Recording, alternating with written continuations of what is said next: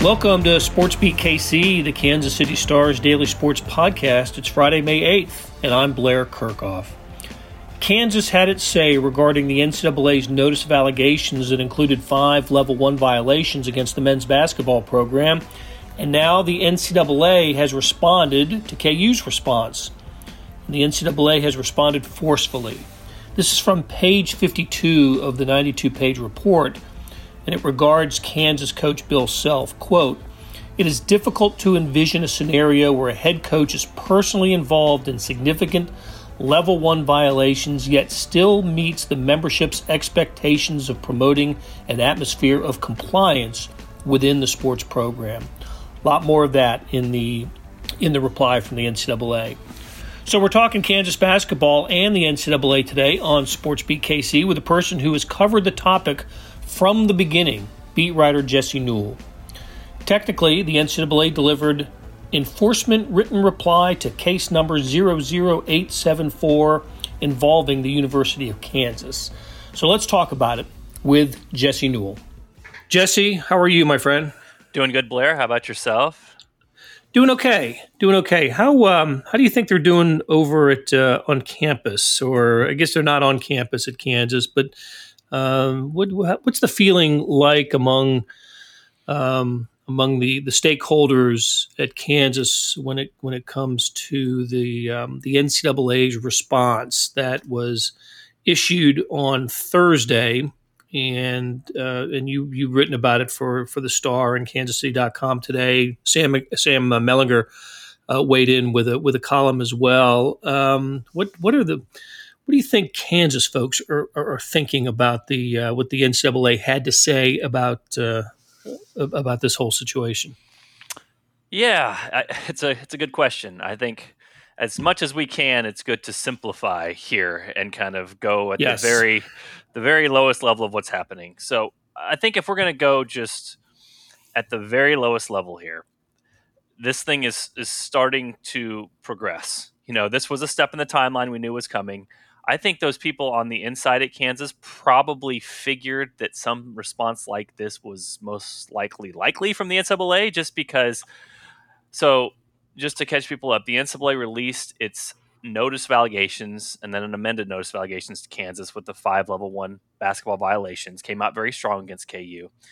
And usually, as you know, Blair, what happens in these cases is the schools come back kind of, wrists in front of them saying, "You're right. We're so sorry. These are the measures we've taken. Please forgive us," all those sorts of things. Kansas went the opposite direction. They got their lawyers and they said, "Nope, don't accept any of this. We are not guilty of any of these things," basically is what KU's message was. And that's not something I think the NCAA is very used to. So what happened in the NCAA's response to Kansas was basically like, "Oh, okay, that's the response you're going to give? Well, we're going to give a response that's very similar." So basically the NCAA took what Kansas wrote, and that was very crafted very well by lawyers, and threw it back at them very forcefully as well. So the bottom line is this thing needs to get to a hearing. This thing needs to get towards a resolution, because otherwise it's just a back and forth. This is what I think. Nope, you're wrong. This is what I think. Nope, you're wrong. This is what I think. And this does sort of get us closer to that timeline, because now a hearing should be set, whether that's with the new independent committee or whether it's in front of the NCAA Committee on Infractions as it normally happens. But this thing is going to be wrapped up, hopefully. This thing probably most likely will be done before college basketball season starts here in the late fall and early winter, if the timeline progresses as they normally do with these cases. So I don't think KU is surprised at the NCAA's language. I don't think KU is surprised the NCAA is coming after them. That was pretty obvious from the notice allegations. I think maybe what was just a little bit what we didn't know exactly was the tone the NCAA would take. And obviously they seemed pretty perturbed that Kansas basically refuted and denied any responsibility for all these men's basketball violations. So neither one of these sides is backing down. It's kind of like one of those fights where you see the two boxers kind of get nose to nose. They just keep getting closer, and you figure they can't get any closer to each other, and they continue to get closer. That's sort of where we're at with KU and the NCAA. And like I said, a resolution needs to come. It seems like we're closer to that now just because this step took place. Yeah, I'll read from the top. This is from the early pages of the 92-page response, which was which responded to KU's about 116-page notice on March. I think it was March 5th that was revealed. So here's what the NCAA had to say with some of the key thoughts and language here. So while the football allegations involve alleged level 2 and level 3 violations, which were serious alleged violations, there can be no doubt that the men's basketball allegations are egregious, severe, and are the kind that significantly undermine and threaten the NCAA collegiate model, with collegiate model in caps. I didn't know that was a proper noun. It is now. It is. Okay, further, the institution, that's Kansas, in taking a defiant posture in this case, is indifferent to how its alleged violations may have adversely impacted other NCAA institutions who acted in compliance with NCAA legislation. So basically, what they're saying is, what we accuse Kansas of doing is gaining an unfair competitive advantage because other opponents basically played by the rules, and KU did not. And that's sort of the baseline for every violation, right? I mean, it's you gained an unfair advantage by cheating, by illegally obtaining players, and that's what that's sort of the again that's at the heart of every allegation that the NCAA makes against a program. But and here's the other thing. I wanted to read this also, Jesse, and this sort of concludes the first part of the cover letter, if you will, of the NCAA's response to KU. It goes, finally, in its report, the Commission on College Basketball highlighted the need for all stakeholders, including institutions and coaches, to protect collegiate men's basketball by accepting responsibility for violations that have occurred. And the reason I include that is a thought on the Rice Commission, the Condoleezza Rice Commission that the NCAA put together in response to the FBI investigation that really embarrassed the NCAA. Right? It found it used all the powers that the FBI has to wiretap and to basically uncover scandal in college basketball, and of which Kansas is part of. So the NCAA forms the Rice Commission, and one of the recommendations of the Rice Commission is to have the schools and the coaches take greater responsibility for wrongdoing. I thought at the moment when that was announced, that was more of a response to what had happened at Louisville with Rick Pitino. All that was happening at Louisville, including the stripper parties for recruits, and then Pitino, of course, denied knowing any of that was ever happening. But that the NCAA included it here pretty high in its report on Kansas, I think is telling that that a coach has to have greater or that basically it's a statement that the NCAA intends on cleaning up men's college basketball. So there we are. I mean, that's where it begins. And okay, so to me, the next idea here is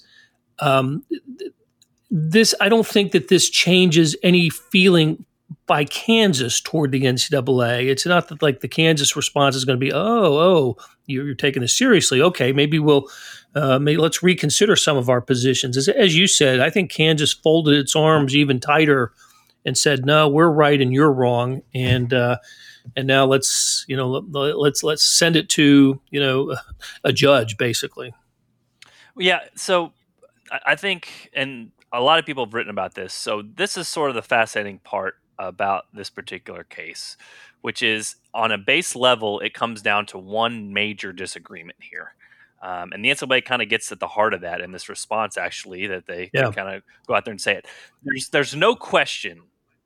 Neither side is questioning that TJ Gassnola, Adidas representative, and other Adidas representatives made payments to the families of Billy Preston and Sylvia De Sosa. Nobody's questioning that. So that's kind of seen as fact based off of the federal trial, those things. Here's the question, though. Can Adidas and a shoe company be seen as a booster of an athletic department? And that's sort of the crux of both sides here for Kansas. What Kansas is trying to allege here is saying, look, if that's the case, you are going down a slippery slope. And all of a sudden, all these AAU events run by shoe companies, well, maybe that's illegal. And I know Mike DeCourcy from Sporting News and Seth Davis from The Athletic wrote similar pieces. And Seth Davis's piece even quoted Mike Bray from Notre Dame. And he said, look, if shoe companies are paying for athletes, that's wrong. But listen, if you try to get in there with shoe companies, obviously coaches work very directly and closely with these shoe companies, and they help in recruiting. I mean, that's part of the game. So for the NCAA to try to thread this needle is a little bit dangerous, just because if this ruling if they follow through with this and Kansas gets punished, again, there could be some unintended consequences down the line where you say, how do you regulate this? Because obviously a lot of these schools, almost all of these schools, are very, very closely working with their athletic sponsor, athletic apparel sponsor, when it comes to recruitment and when it comes to obtaining the services of student athletes. So that's kind of KU side of this is that is what they're disputing. They're saying, look, if you do this, this is unprecedented. Nobody has ever gotten punished for this sort of thing under NCAA bylaws. The NCAA is saying, look, it seems pretty clear here that these athletes were paid in part so that their services could be used at Kansas, and that Kansas's basketball program was a part of knowing this was happening, encouraging this happening. And as you mentioned, as part of that first paragraph saying, hey, KU got an unfair advantage here. So it's really tricky because for the NCAA to kind of dig its heels in and Kansas to dig its heels in, I think they both can feel like they have a case here, but both potentially have a lot to lose. Because for Kansas, let's say the NCAA throws the book at them, because again, both of these sides are not backing down. If the NCAA says, okay, we're going to make an example of Kansas, you get a 4-year postseason ban, just something outrageous, okay? Then Kansas... Unprecedented. If it was that, it would be unprecedented. Unprecedented, okay? They have 5 level 1 violations. Let's say it's something crazy out there. They're going to make an example of Kansas. Kansas would have no choice but to appeal this to a higher court. And then the NCAA potentially could have a lot to lose, because if the NCAA lost in a higher court and the higher court said you do not have jurisdiction to do this based off of your bylaws, then the NCAA is powerless, basically. They cannot enforce their own rules. Right after that, Blair, I'm telling you, it's anarchy. The schools look around and go like, oh, you can't enforce the rules that you thought you could enforce, and you made Kansas an example, and then you couldn't even have that hold up in a court case? You're worthless. You have no value anymore. And so for the NCAA, there's a lot to lose with this case. But for Kansas, there's a lot to lose, because what does Kansas want more than anything else? They'd love for this to go away, for Bill Self to be the basketball coach, and for them to continue to win Big 12 championships, make Final Fours, and win national titles. And you can't do that if you have a 4-year postseason ban or a 3. I mean, again, this is all hypothetical. But if the NCAA hammers you, you can't make this gray cloud go away from your program, and all of a sudden you have another big mess to deal with. So that's sort of the gist of what we're looking at here, is that these two sides, again, sometimes when these disputes happen, one side back down a little bit, the other side backs down a little. Okay, let's come to some resolution. Let's give in a little bit. That's not what's happening here. These two sides kind of just keep going on their tippy toes to look taller before this fight starts. And again, both sides have a lot to potentially gain and a lot to potentially lose here. So that's why it's fascinating, and that's why, as I said earlier, it's good that this is coming closer to a resolution, because right now it's just talk, and nobody's backing down. At some point, something is going to have to get resolved, and the NCAA process is the start of that, hopefully here in the next few months. Well, but isn't another point here, excuse me, that that money exchanged hands between the Adidas and the parents and or guardians of Billy Preston and Silvio De Sousa, isn't another point of contention is that Kansas claims that it didn't know that happened, had no knowledge of money exchanging hands, and the NCAA is saying you should have known. And it doesn't matter if we believe that this is true. It still doesn't matter, because we hold you in this sort of new NCAA in response to the FBI investigation. We are holding you responsible that everything that happens in your program, you're responsible for knowing, for taking care of. And I think I read that in the NCAA response as well. Yeah, and I know, Blair, I'm going to beat this analogy to death, but I really do like it because it fits in this case. So when we're talking about NCAA bylaws, think of it as a homeowners association, okay? So KU's grass was too long, okay, in this case. So the NCAA can either say, hey, we know your grass was too long. And KU says, well, no, prove it. And they go, okay, well, we don't have to because your grass was too long. You know what I mean? And KU can say, well, my mower didn't come over and we were on vacation and we didn't know. And we tried to pay him and maybe not pay him. You know, we tried to take care of the grass. But, I mean, whatever happened. And the MCA says, we don't care. We're a homeowners association. Your grass can't be over 4 inches. You know what I mean? Your grass is over 4 inches. That's why we're going to punish you. And so the same thing is exactly what you're talking about here, Blair, which is basically saying, KU saying, well, didn't have knowledge of this. We didn't know Adidas was doing this. The coaches didn't know. TJ Gassnola said under oath that he did it without the coaches knowing this. The NCAA is saying that's fine. You still can't have these Adidas representatives paying athletes to come to your school. That's under your jurisdiction. That's where it gets dicey for the NCAA if it gets to another court of law, because all of a sudden then you're talking about legal matters rather than these NCAA bylaws, which are being agreed to by the schools. And obviously, a lot of times the schools follow. And then if they are found to have stepped outside those laws, they take those punishments and move on. So, yes, you're very right there, Blair, that is another contention that KU is claiming that the coaches did not know about it. The NCAA is saying, we think they did know about it, but even if they didn't, you should have known. And that's sort of the coach control charge and also the lack of institutional control charge that gets added on top of that. So a very good point to be made. But yes, under NCAA bylaws, they're basically the homeowners association saying, we're going to make sure that everybody's grass is mowed. And if they see this as a violation of some of those homeowners policies, association policies, they're going to come back in Kansas and say, look, we don't care if your mower was broken. We don't care if your buddy down the street didn't come mow it. Whatever the case was, the grass didn't get mowed, and that's your fault. And the ultimate responsibility falls back on you. So I think that is a good point to be made here, Blair. But again, will that pass the standard of a higher court? Will the higher court say that, hey, the NCAA doesn't have power to do that, or they're overstepping their bounds? Potentially. And that could be the part where the NCAA really gets in trouble, or Kansas, again, will have to spend a whole lot of lawyer money to try to make that case somewhere else. Well, is there precedent for an NCAA case going to a higher court, going, for a team that's been, punished by the NCAA for taking it outside of the realm of the NCAA and going to a federal court? I know that Jay Billis mentioned that to Gary Bedore a year or so ago. If it came to that, you mentioned earlier, Jesse, that the stakes are so high for Kansas and for the NCAA, especially for the NCAA, that this could end up being a precedent-setting type of decision that Kansas would be prepared to take this to outside the bounds of an NCAA that has sort of reinvented itself when it comes to punishment, the whole infractions process, enforcement and infractions process. And an example of that is the Georgia Tech situation, where Georgia Tech just within the last year was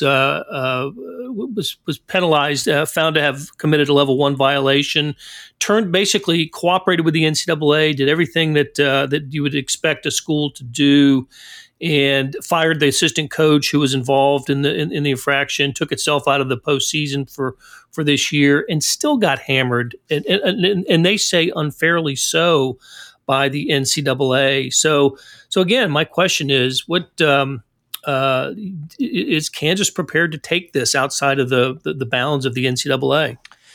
Yeah, it's a good question about whether there's similar cases and whether this will hold up. I think that's probably something that needs a little bit more research. Obviously, not one to this extent. The one that people are going to bring up is obviously North Carolina, which is a different set of circumstances, but that is sort of in the same vein, which is like, hey, North Carolina figured this was outside the NCAA's jurisdiction. They hired a bunch of lawyers and they figured out, yeah, it was outside the NCAA's jurisdiction. And so I think for Kansas, these cases are different because obviously classes were found to be outside the NCAA's realm when it came to North Carolina, right, whereas paying athletes is a little bit more kind of their wheelhouse. But yet, again, if KU's case is going to be the NCAA is overstepping its bounds, it's doing something that is not allowed to do, and saying that shoe companies, apparel companies are potentially boosters, which is has not been seen that way over time. At least that's the way that KU is going to argue. So,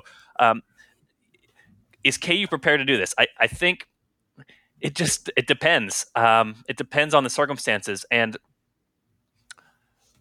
for both sides, and again, I keep saying this, but there seems to me that there is a scenario out there, and maybe this is still the most likely scenario, where both sides potentially could win by sort of making this go away. I mean, I know the NCAA has not backed down, absolutely, and it seems like they want to sort of make Kansas into an example here. But, let's say, again, this is all hypothetical. Let's say they gave Kansas a 1-year postseason ban.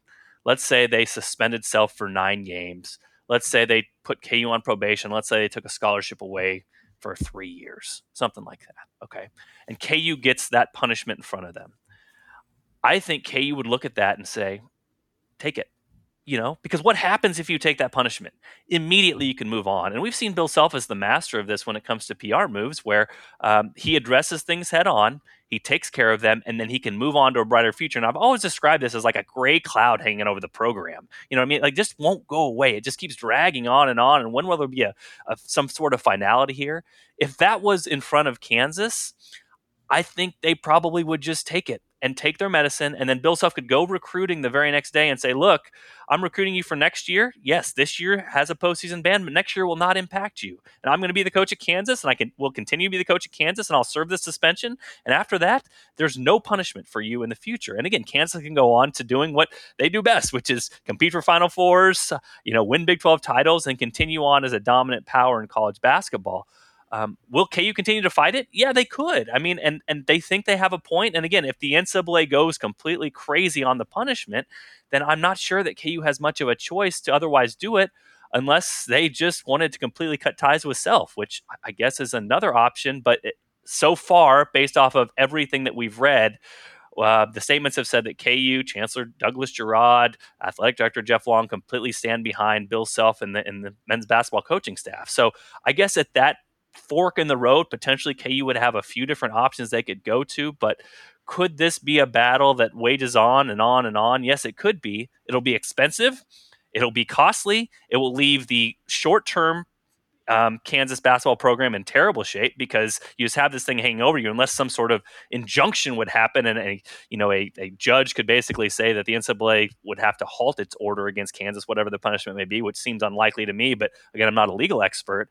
So KU would sort of be hurt in the short term, would have to pay a lot of money in the medium term, and would hope for a long-term result, which, again, as we've seen like with the David Beatty case, these sorts of trials also take a lot of time. So I don't think that's an ideal scenario, but I don't know if KU has many other options. If the NCAA hammers them with a punishment and they want to stick behind Bill Self and the men's basketball program, which is what they said that they have done so far, then I don't know that there is many other options other than to continue to fight this thing, even if it's sort of an ugly and not very appealing scenario.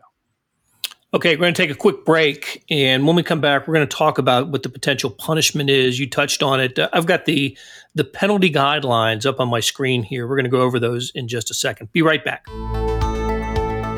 Hey, it's Blair. We have a special subscription offer for SportsBeat KC listeners, unlimited digital access to the Kansas City Star's award-winning sports coverage. Sign up now for 1 year of Sports Pass for access to all the sports news, features, and columns presented on the kansascity.com site, and it's only $30. That's a 40% savings off our regular rate. Your subscription will automatically renew after the initial term at $50 unless you tell us to cancel. Your subscription helps support the sports coverage of kansascity.com and the Kansas City Star, and that support has never been more important. Please visit kansascity.com/SportsBeatKC offer to get this special offer. And as always, thanks for listening.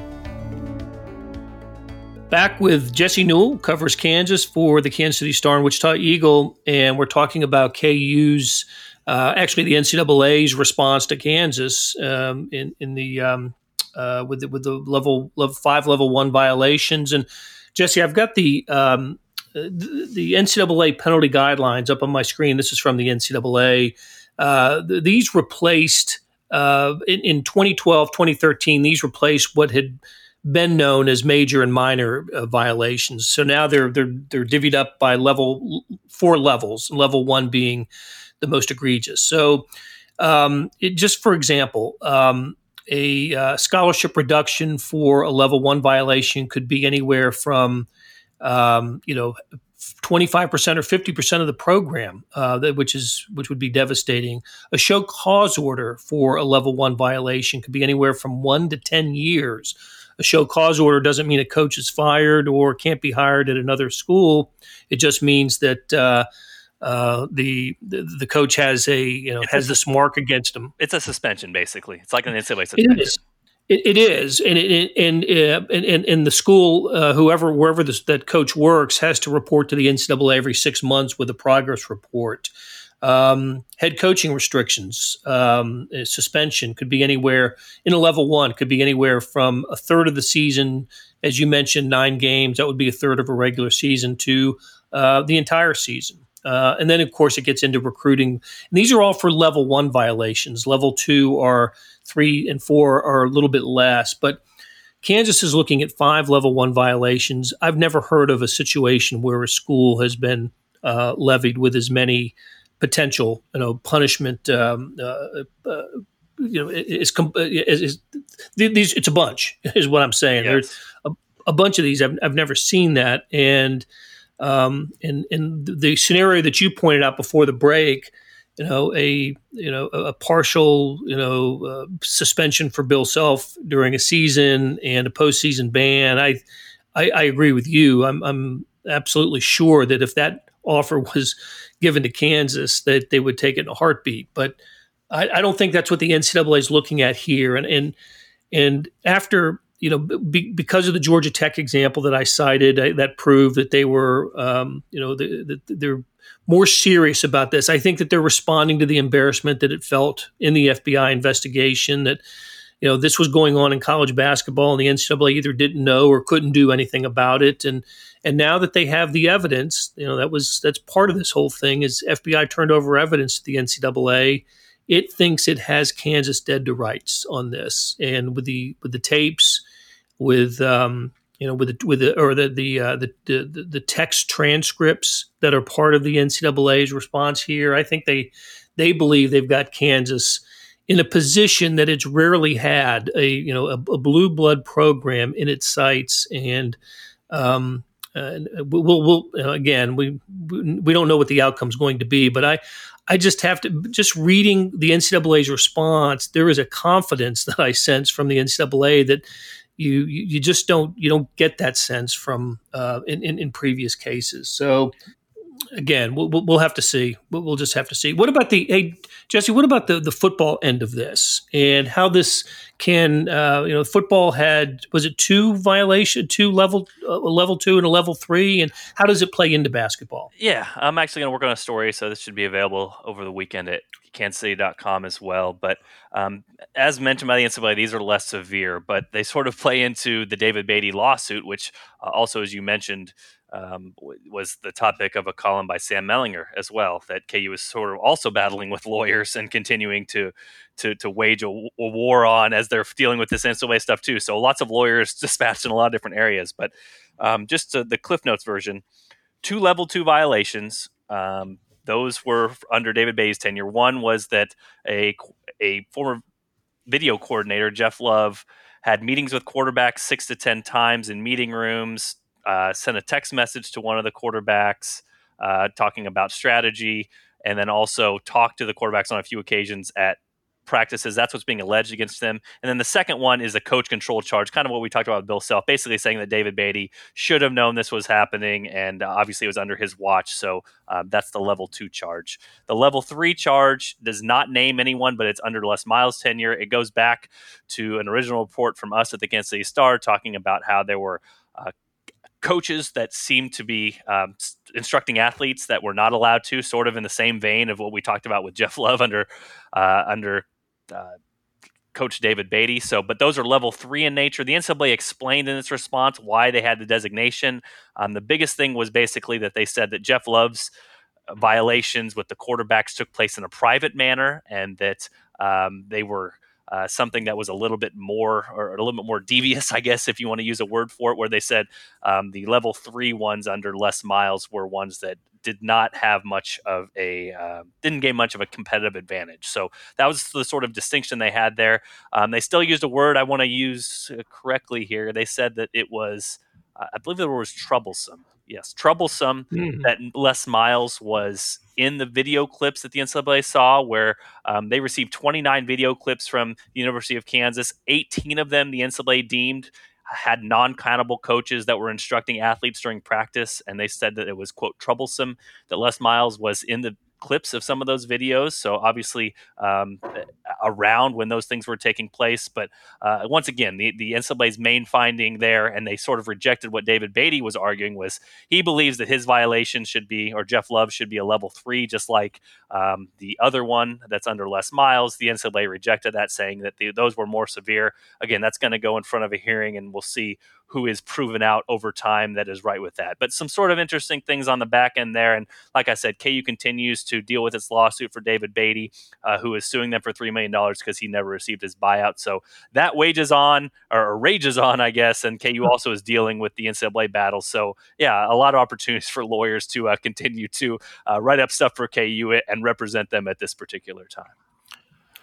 Meanwhile, Kansas basketball recruiting seems to not have taken much of a hit from this. At least next year's team looks solid. When you see some of the preseason, way too early top 10s or top 25s, Kansas is in the top 10. And that's even after losing Udoka Azubuike, Devon Dotson, their two best players. With what's returning and what's coming in, the prospect for Kansas basketball is pretty good for 2021. It is. Bill Self, it's funny. Bryce Thompson, like you talked about, McDonald's All-American, and obviously has a history with Bill Self. His dad played for Bill Self at Tulsa. And with the guys they have coming back, Marcus Garrett, Bill Self has too many guys, probably, again. And this is a quote problem that Bill Self seems to have a lot. I think the reason KU won't be ranked as high as last year is just you figured that, preseason wise, is Devon Dotson, Udoka Azubuike came back. They were expected to be the number 1 and number 2 go-to guys, and that's exactly how it fell in place. Everybody sort of knew their roles very early in the season. There's more question marks here. Obviously, David McCormick, how much can he replace Doak's production, and all these wings that KU has? Jalen Wilson, Tristan Enaruna. You go on and on down the line. Tyon Grant Foster, which the coaching staff loves. You go on with those guys. Who is going to fit in? Who's going to score? Who's going to be the guy that gets minutes? Who isn't? Those are all remaining questions. But again, over time, I think it's proven out that when Bill Self has a roster that he likes and enough pieces, he's going to figure out a way to win some basketball games. So for Kansas, that's kind of what we're talking about here. For all these things that are happening off the court, for all the NCAA response and all these allegations against them, the part that fans care about most and that everyone cares about most on the basketball court, if this basketball season takes place uninterrupted in 2020, 2021, he's going to have a really good team again, and they've got a really good coach who usually has the pieces come together again. So that's the positive news. The negative news, obviously, is what came out yesterday and kind of the uncertain future of what's going to happen with KU basketball based off the NCAA definitely setting its sights against Kansas and obviously Coach Bill Self as well. All right, so let's wrap it up, Jesse. By you mentioned this earlier, but let's end it with at least a guess at a timeline here. When is what's the next step for the NCAA? Yeah, right about now, there usually is a talk about setting up a hearing for for this thing to take place, and then after that, usually a few months pass, and then there's basically, as you've seen, Blair, a ruling just kind of pops up on the NCAA website, and then we all chase it down and write it up really quickly. But we don't know the exact timeline. This one obviously is a landmark case, as we've talked about. So having it finish up before basketball season starts, I think, is a reasonable expectation, at least from what we know right now. The wild card here is something that is definitely a wild card, which is, I talked about, it's sort of confusing, but the NCAA has started up a new independent council where non-NCAA affiliated members could potentially rule on these cases. And if that comes about, and if that's sort of what happens with this particular case, then the timeline could be a little bit different, and obviously the ruling could be a little bit different because there are no appeals with this particular case. So if it goes to that body. So we'll see if that changes things up. And if it does, then maybe the timeline gets thrown out a little bit. But I think we're at least progressing towards a resolution here, which I think everybody should be happy to hear. So is the next step the decision by the NCAA, the punishment decision? Is that the next piece of information we'll hear? the next step is the hearing. So KU again will be able to go in front of the infractions committee and make their case. That's right. And then usually there's a couple months that pass as the NCAA infractions committee takes into account all that information, all the documentation, and comes up with its ruling. Now, again, that could be thrown out with this new independent counsel, which has not been tested basically up until this point. But a couple of those cases already have been thrown to that independent counsel. The timeline can change a little bit based off of that. But again, because we are in unprecedented times, and again, because this is a landmark case, we're kind of following basic guidelines when we're talking about the what might happen in the future with this. So we don't know exactly yet, but the good news is, like, this thing started up, 2 years ago, back in 2018. So at least now in 2020, we're talking May of 2020, we're looking that this thing is probably going to be wrapped up in months rather than years. And like I said, with both sides just kind of chattering at each other and not backing down, I think it's about time that something gets decided. All right, Jesse Newell, great spending some time with you, and we will catch up again soon. All right, thanks, Blair.